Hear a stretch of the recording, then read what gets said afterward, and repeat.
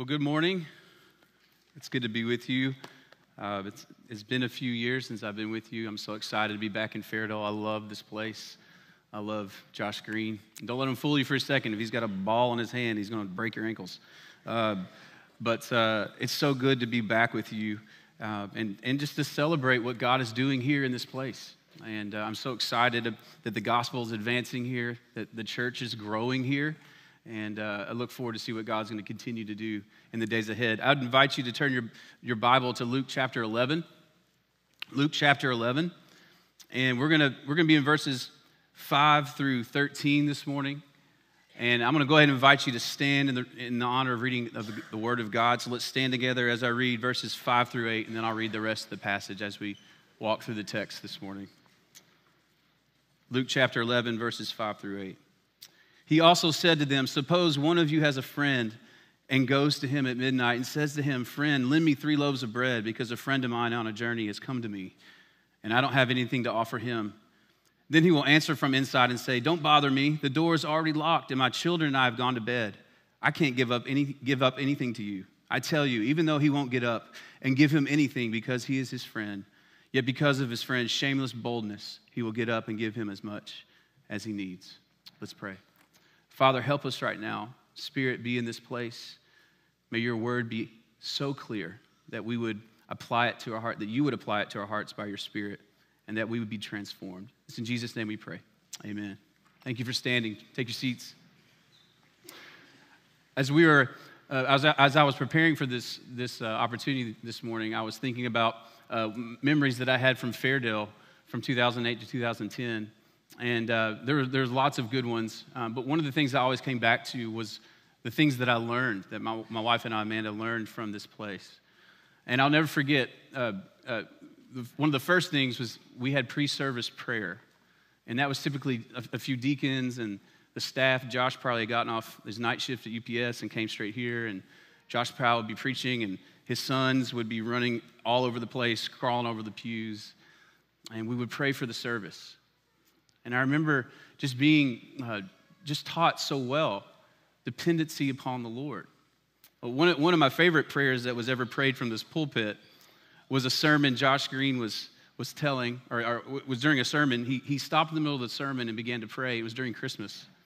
And he was thanking the Lord for all he had done for him. And then he began to sing, "It's the most wonderful time of the year."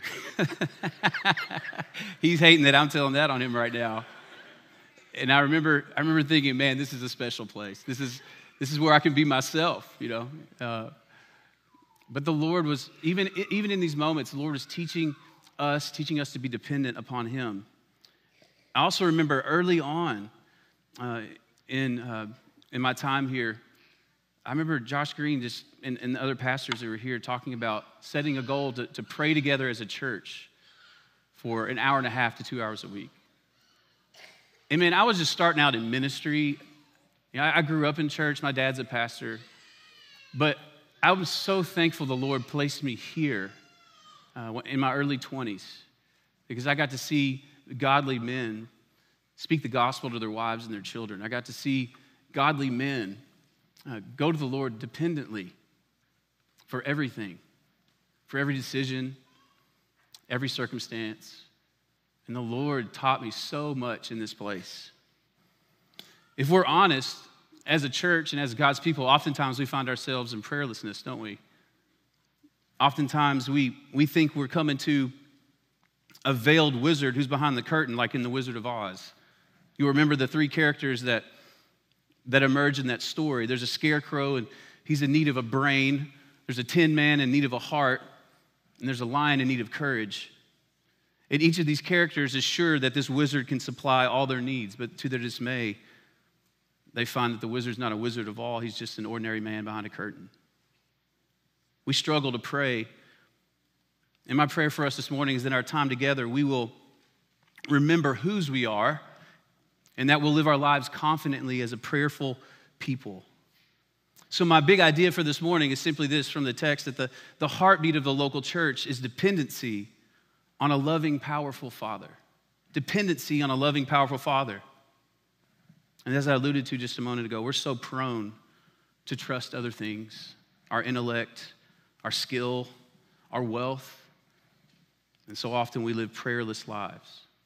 So in this text, Jesus teaches us first that our prayers should be shamelessly bold. That's what we just read, verses 5 through 8. You'll notice at the beginning of chapter 11, we see the disciples, they're requesting that Jesus teach them how to pray. And so Jesus models for them the Lord's Prayer. Now, this isn't a prayer that's meant to be necessarily verbatim. While it can be that, the Lord is here presenting principles for what to pray for. And in our passage, Jesus has pivoted away from what to pray, but to the motivation to pray. And at this point in the gospel, Jesus has modeled this really well.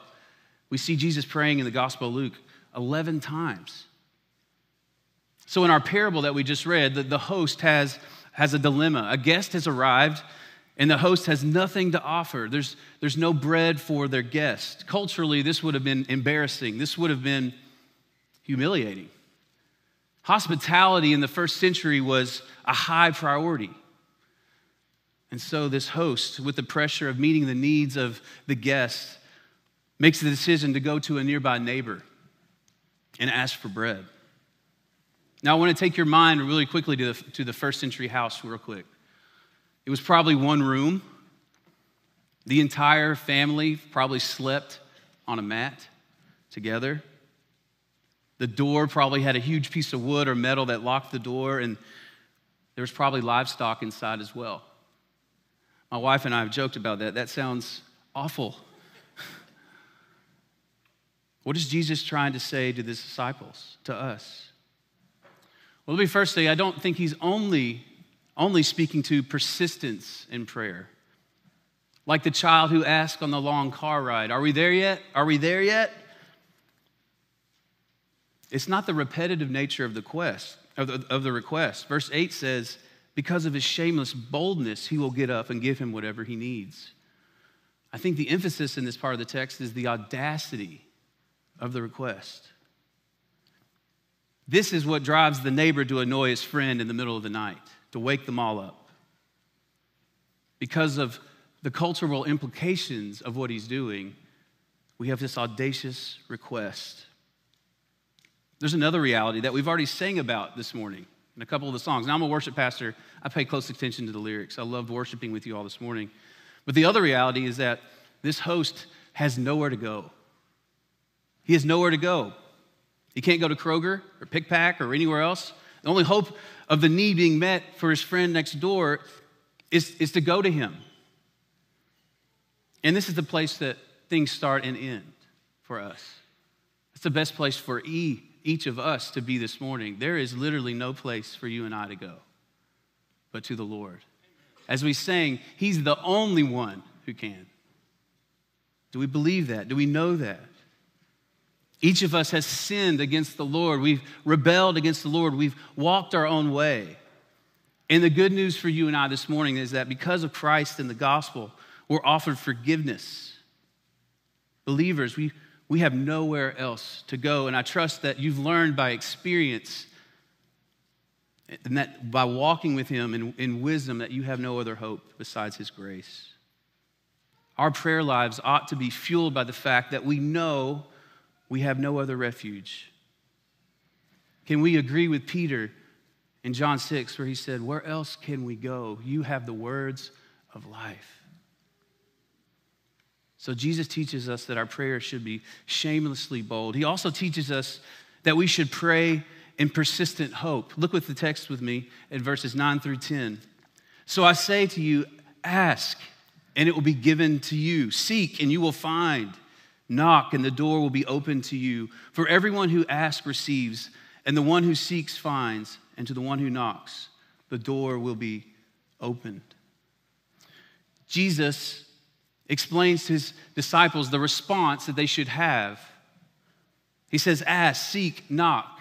Now remember, we're in the context of Jesus' teaching on prayer, and specifically motivation to pray. So this invitation for the disciples, this invitation for us this morning to ask, to pray, To seek, meaning to pursue, knowing God and pursuing his kingdom agenda. And to knock, pointing us to his opening the door of his presence. In practical terms, we could say that asking requires each of us to first have the humility to know that we have an actual need. In our house, this past 2 months, it's been a race. We have all 3 kids playing on a soccer team. And oftentimes, we lose our keys. You ever been there? I will not shy away from telling you that I lose my keys a lot. And sometimes my wife takes both sets of keys to work, and that's a big problem because then you're stuck. But we won't talk about that. But when we think about asking and seeking and knocking in the context of losing your car keys, it would be like this. Honey, have you seen my keys? Admitting there's a need. Seeking would suggest this idea of asking and then searching after them, starting to look around the house with concern. Knocking would speak to the persevering in pursuit of the keys. Going from room to room, asking the kids, interrogating the dog, retracing all your steps. The language here tells us that each of these imperatives, ask, seek, and knock, are to be done constantly in the life of the believer. They're the default of our lives. And in this case, we're commanded to humbly come to the Lord like a child on the long car ride, making every request to God, knowing that he never tires, that he's patient and long-suffering with his saints. Notice from the passage the corresponding promises that are attached to these commands. Those who ask will receive. Those who seek will find. Those who knock will have the door open to them. Meaning that in coming to God in prayer, we have intimate access to the Father. We can know that he will respond in his infinite wisdom. Jesus is radically reinterpreting for his disciples the reality that prayer with the Lord is not a meaningless endeavor. It's not a set of words to be recited in front of people in public, but rather he's communicating that when we talk to the Lord, when we pray to the Lord, he's the only one who has power to answer and promises to answer and provide. Certainly, this doesn't mean that he's obligated to answer each request as we want. I've been known to pray for selfish things, and you have as well. But what it does show us is that the Lord responds to his disciples with their best interest in mind. He responds graciously so that when we make a request, we ask God with faith that he will answer in his time and in his way. God hears each of your requests in Christ. His responses to your life, they're sifted through sovereign hands. Your life should rest solidly in the full conviction that our King is in control and is fully capable of working even the hardest providence for your good. Many of you in this room have endured unimaginable circumstances. And sometimes when you pray to the Lord, you have some sense of terror at what God has allowed to happen to you. Now, I won't pretend to know all the answers, but I will say that through prayer, we can confess even our fear to the Lord. You can confess your anger at him. He's big enough for that too.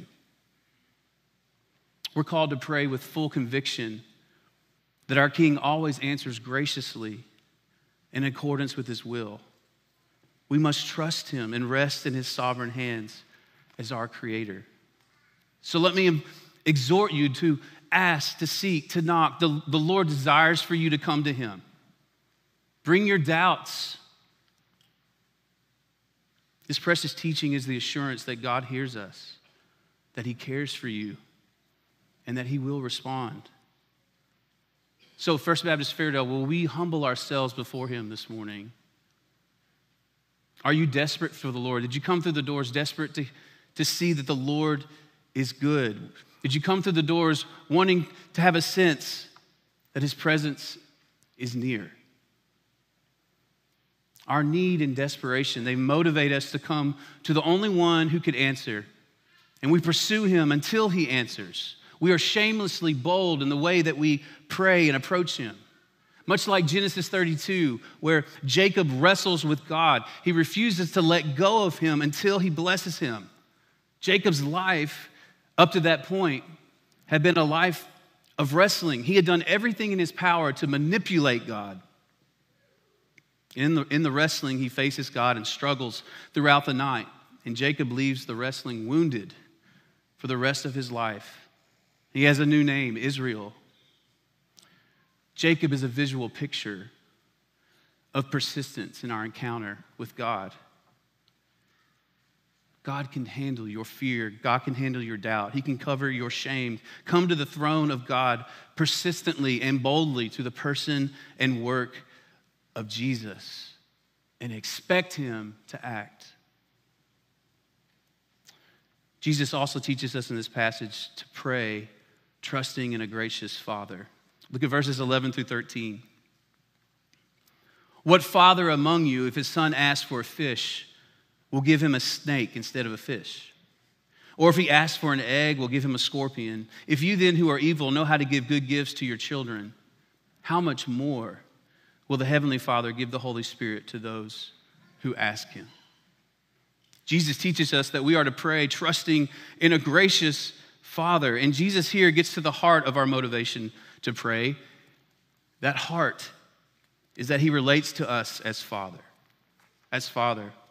At the beginning of chapter 11, Jesus models for the disciples in the Lord's Prayer how they should pray. What do they say first? Father, hallowed be your name. Now, our modern ears have been numbed to that important title. Jews were not accustomed to calling God their Father. That was not the normal way to address the Lord. Do you remember how the people responded when Jesus addressed the Lord as Father in John chapter 5? Jesus said, "My Father is still working, and I'm working also." This is why the Jews began to try to kill him all the more. Not only was he breaking the Sabbath, but he was calling his own God his Father, making himself equal to God. Or maybe you remember the shock and awe of Mary Magdalene in John chapter 20, when she saw the risen Lord. Jesus said, "Don't cling to me, since I have not yet ascended to the Father, but go to my brothers and tell them I'm ascending to my Father and your Father, and to my God and your God." Jesus offends others by addressing God as Father. And even more amazingly, he extends the invitation to Mary and the disciples and to us that we can address God as Father. This was unheard of. And by referring to God as Father, we have a clue into what Jesus wants the engine of our prayer life to be. Shameless boldness in prayer, a constant asking, seeking, knocking, and communication with God are all motivated by a desire to have intimacy with God, to be close to God.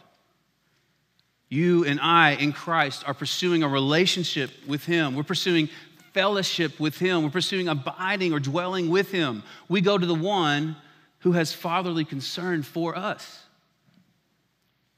Theology, which is just simply the study of God, is meant to bring intimacy with God, nothing else.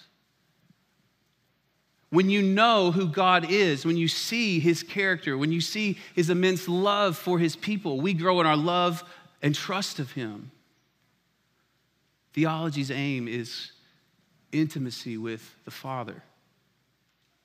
And this intimacy leads to our dependence on him and our consistent pleading with him in prayer. We know that the God we pray to is not like the Wizard of Oz. And from Scripture and walking with him, we know who God is and can fully place our trust and dependence on him without reservation. Zooming out a little bit in this passage before us, we see that Jesus first uses this analogy of the neighbor and host. That's the parable. And in the passage we just read, he paints a picture of a father's compassion for his children. These verses are pretty simple. What self-respecting dad would give a snake to their kid instead of a fish? What self-respecting dad would give a scorpion to their kids who asked for an egg? These are rhetorical questions in the text. Snakes and scorpions would actually cause harm to children. What Jesus is saying is very simple. If sinful, imperfect fathers like me know how to give good gifts to your children, how much more? How much more? Did you hear that? How much more will the eternal Father of glory give to us who have been washed in the blood of the Lamb? How much more? He knows what we need as his children. If we're honest, we know that we find ourselves in seasons of prayerlessness because we refuse to believe that our Father is good, or that he knows what's best for us, or maybe that he won't even answer at all. And in our pride, we make this mistake in reading this passage to compare our Heavenly Father to the grumpy neighbor. Maybe the Father that we pray to secretly has snakes and scorpions ready to be handed over to us. But the reality for you and for me, and for First Baptist Fairdale, is that God's word over and over and over again consistently reveals to us a Father who stands in infinitely stark contrast to the earthly metaphors that are used here. Jesus is the antithesis to these things. Thank you, Lord, that you're not like us, that he's not too busy. He's strong enough. He's gracious. He's quick to show love and affection to his children. He desires to be near us. Maybe we don't pray because we don't believe that we're actually his children. Through the gospel, we have a new identity, primarily as a child of God. We are a member of God's household. We're sons and daughters of the High King. And in pursuit of God in prayer, the Lord desires to give us what's best, the Holy Spirit, which is at the end of the passage. The Comforter, the one who points us to Jesus, is dwelling within us. This is who will teach us to pray. The Spirit will mold and shape our desires to holiness. He will empower us to find great joy in fellowship with him. We are adopted children. Friends, he is for you this morning. Fairdale, he is for you. In the Gospels, it's amazing how Jesus sits down with the unexpected, the outcast, the broken one. Most famously in John chapter 4, the woman at the well, we see Christ fully knowing who she is and drawing out her heart, even though she's a great sinner, and he offers her living water. Friends, this is your king. This is my king. He perfectly demonstrates hospitality, not just in food offered at a table, which we're about to feast in a few minutes, and I'm really excited about that, but he offers himself. He offers himself, a lamb without spot or blemish, a perfect and forever sacrifice that allows us to have full rights as redeemed children of God. We have a new name in Christ. We have a new identity. And we're called to walk in that reality. The good news of the gospel today says to us that there is hope if you're here this morning and you've neglected fellowship with the Lord. And on a homecoming Sunday like today, the good news for us is that whether or not your father was amazing or average or absent or even abusive, we have a heavenly Father who is perfect, who knows your need, he knows your name, and he wants you to come to him with whatever you're carrying this morning. My current pastor in the place I serve, he has this line. He always says, what you believe about God is the most important thing about you. And for today's purposes, I changed it a little bit. And I would say, what a church believes about our Heavenly Father is what is most important about us. The Father in his kindness has given us one another. He has blessed you and me with the reality that he walks with us. And that we have brothers and sisters that we're sitting next to right now in a community of faith to do life with. In doing some discipleship with some college guys, working through a curriculum, I found this story that speaks to this reality. It's a story of a girl named Sophie. I'm just going to read this story about her adoption. It says, it was Sophie's first day with her adoptive parents. She stalked nervously in her new home, fearing the mistreatment she used to receive on the streets. The toys in her home went untouched. She could not quite believe they were hers. At dinner, she secretly stuffed food in her pocket. She never knew where her next meal would come from when she was on the street. That night, she felt alone in her big room. She would have cried if she had not long since learned to suppress emotion.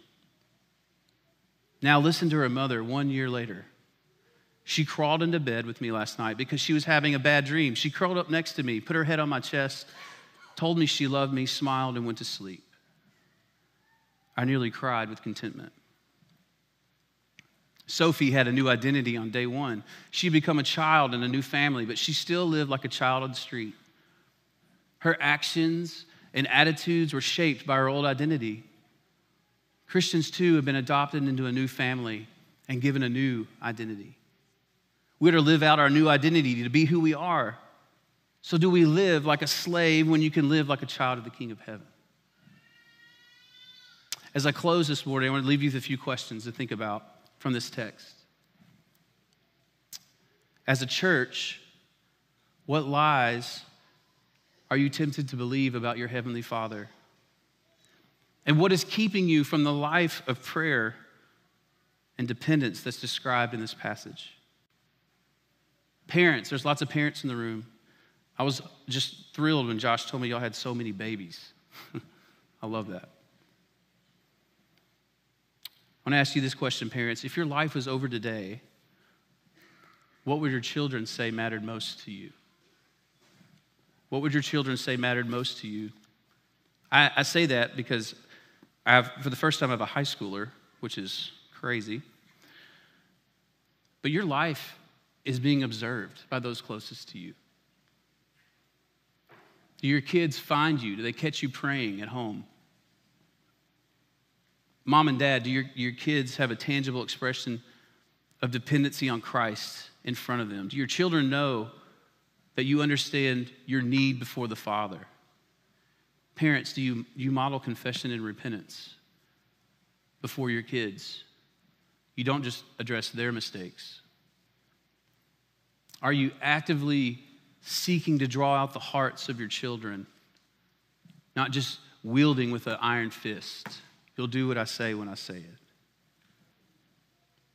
I remember so many times when my kids would do something they knew was wrong. They said something, they spilled something, they broke something, and they knew they did something wrong.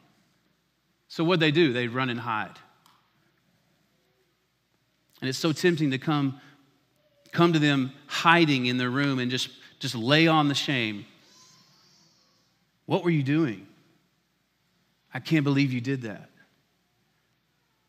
And by asking these harsh questions, I was just heaping shame upon their hearts. And I had to repent of my own parenting because I made matters worse. No, we should be much more like King Jesus in the way we parent our kids in the home.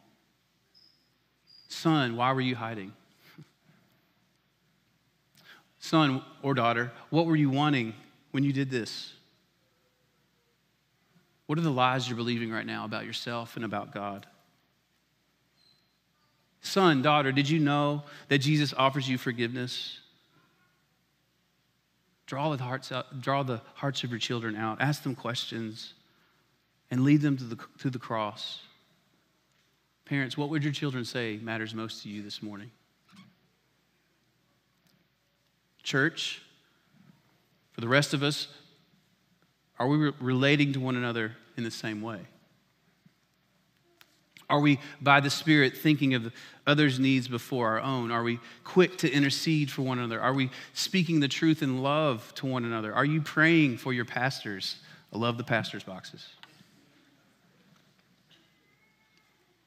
And as you look to the future, First Baptist Church, Fairdale, are you being shamelessly bold in what you're asking the Lord to do in this community in the next 107 years? A few years ago, I was on a mission trip with students, and I was convicted by a question that one of the leaders at the group we were with asked. He asked this question: what has your church prayed for recently that will matter 30,000 years from now? Meaning, our knees ought to be calloused from our pleading with the Lord to do things in this church that have eternal weight. That he would save many people for himself, that he would grow this church to boldly proclaim the gospel no matter the costs in Fairdale, that generations would be impacted because his people who are here today considered it everything lost for the sake of Christ. What have you been praying for as a church that will matter 30,000 years from now? One of the graces of the Lord to me and my wife when we were here at Fairdale was he taught us so much about what it meant to be part of a family of believers. You see, we grew up at the church I'm at now, and we got married when we were 21 and 20. We were young. We didn't know what we were doing. We came to Fairdale, and you taught us what it meant to be brothers and sisters in Christ who show hospitality to one another. The day Amanda and I moved up to Louisville, I was driving a huge U-Haul and on the interstate, and I was bouncing around that thing because they don't have good suspension. And I get a phone call, and this voice on the other end sounded like a giant, the biggest man I've ever heard of. It was Josh Womble. And I was like, who is this guy? He needs to be on the radio or something, or my bodyguard. And he said, hey, I know you're moving in by the seminary, but I want to come help you move in. And I was just blown away. Like, I never met this guy. I didn't know anything about him. And he shows up with Gatorades. He single-handedly picked up the 400-pound armoire and carried it up the stairs himself. But you taught us so much about what it means to be the people of God in a family. We couldn't even set foot in another church. Like, we came to Louisville and there's churches everywhere. We didn't try any out. We came here because you loved us so well. There was this clear, strong sense that you loved the Lord and that you welcomed anyone into your community. I don't think I could finish our time today without mentioning the cultural climate we live in. The love you have for one another in this church and that you've had for us is so desperately needed in this place, in this community. So many kids don't have a home to live in. There's 1 in 4 kids that live in a home without a biological step or adoptive father. This should, as the church, flatten us. We should, as the body of Christ, be about reaching, serving, discipling, teaching young boys and girls who need a tangible picture of who the Heavenly Father is. One of the joys of my life is raising my kids. Second to that is discipling young men in our college ministry, and I love them like my sons. If we're to love the orphan well, we desperately need churches that have men and women willing to embrace the Paul and Timothy relationships that God puts before us. We need brothers and sisters to go into battle, the battle of our culture on our knees, begging to become more like Jesus, and with his help to become the servant king that leads others to the ultimate servant king. In Christ, we are needy people, and all we're doing is showing other needy people where the bread is.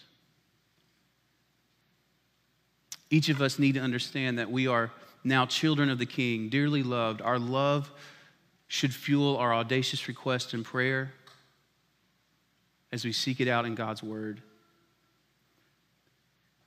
God is for us this morning. May we live in this intimacy with him and let that fuel dependence on him, knowing he is surely not the man behind the curtain, but he has fully revealed himself in Christ and made us his children. and he's inviting you to his table. If you don't know the Lord, come and talk to us about it this morning. We want you to know him. Let's pray. Father, thank you for your word. We rejoice, Lord, that we have the assurance in this passage that when we come to you because of the shed blood of Christ, you hear us. And you long to answer us, but Father, you can only see what the future holds, and so we trust you today.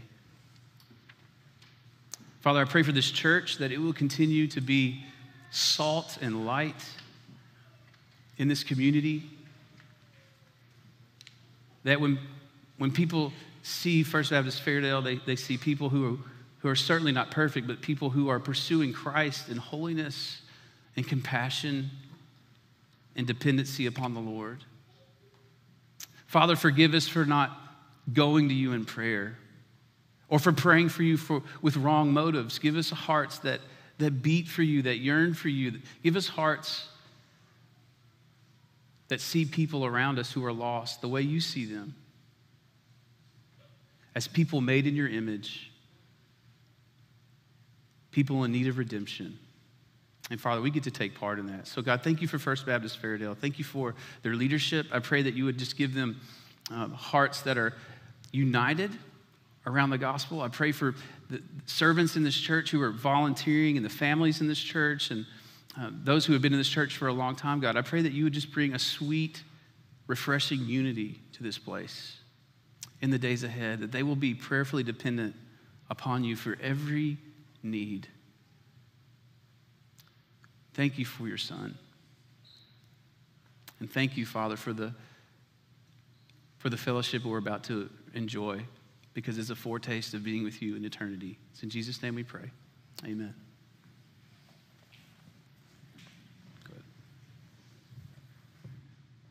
Amen. Church, we're going to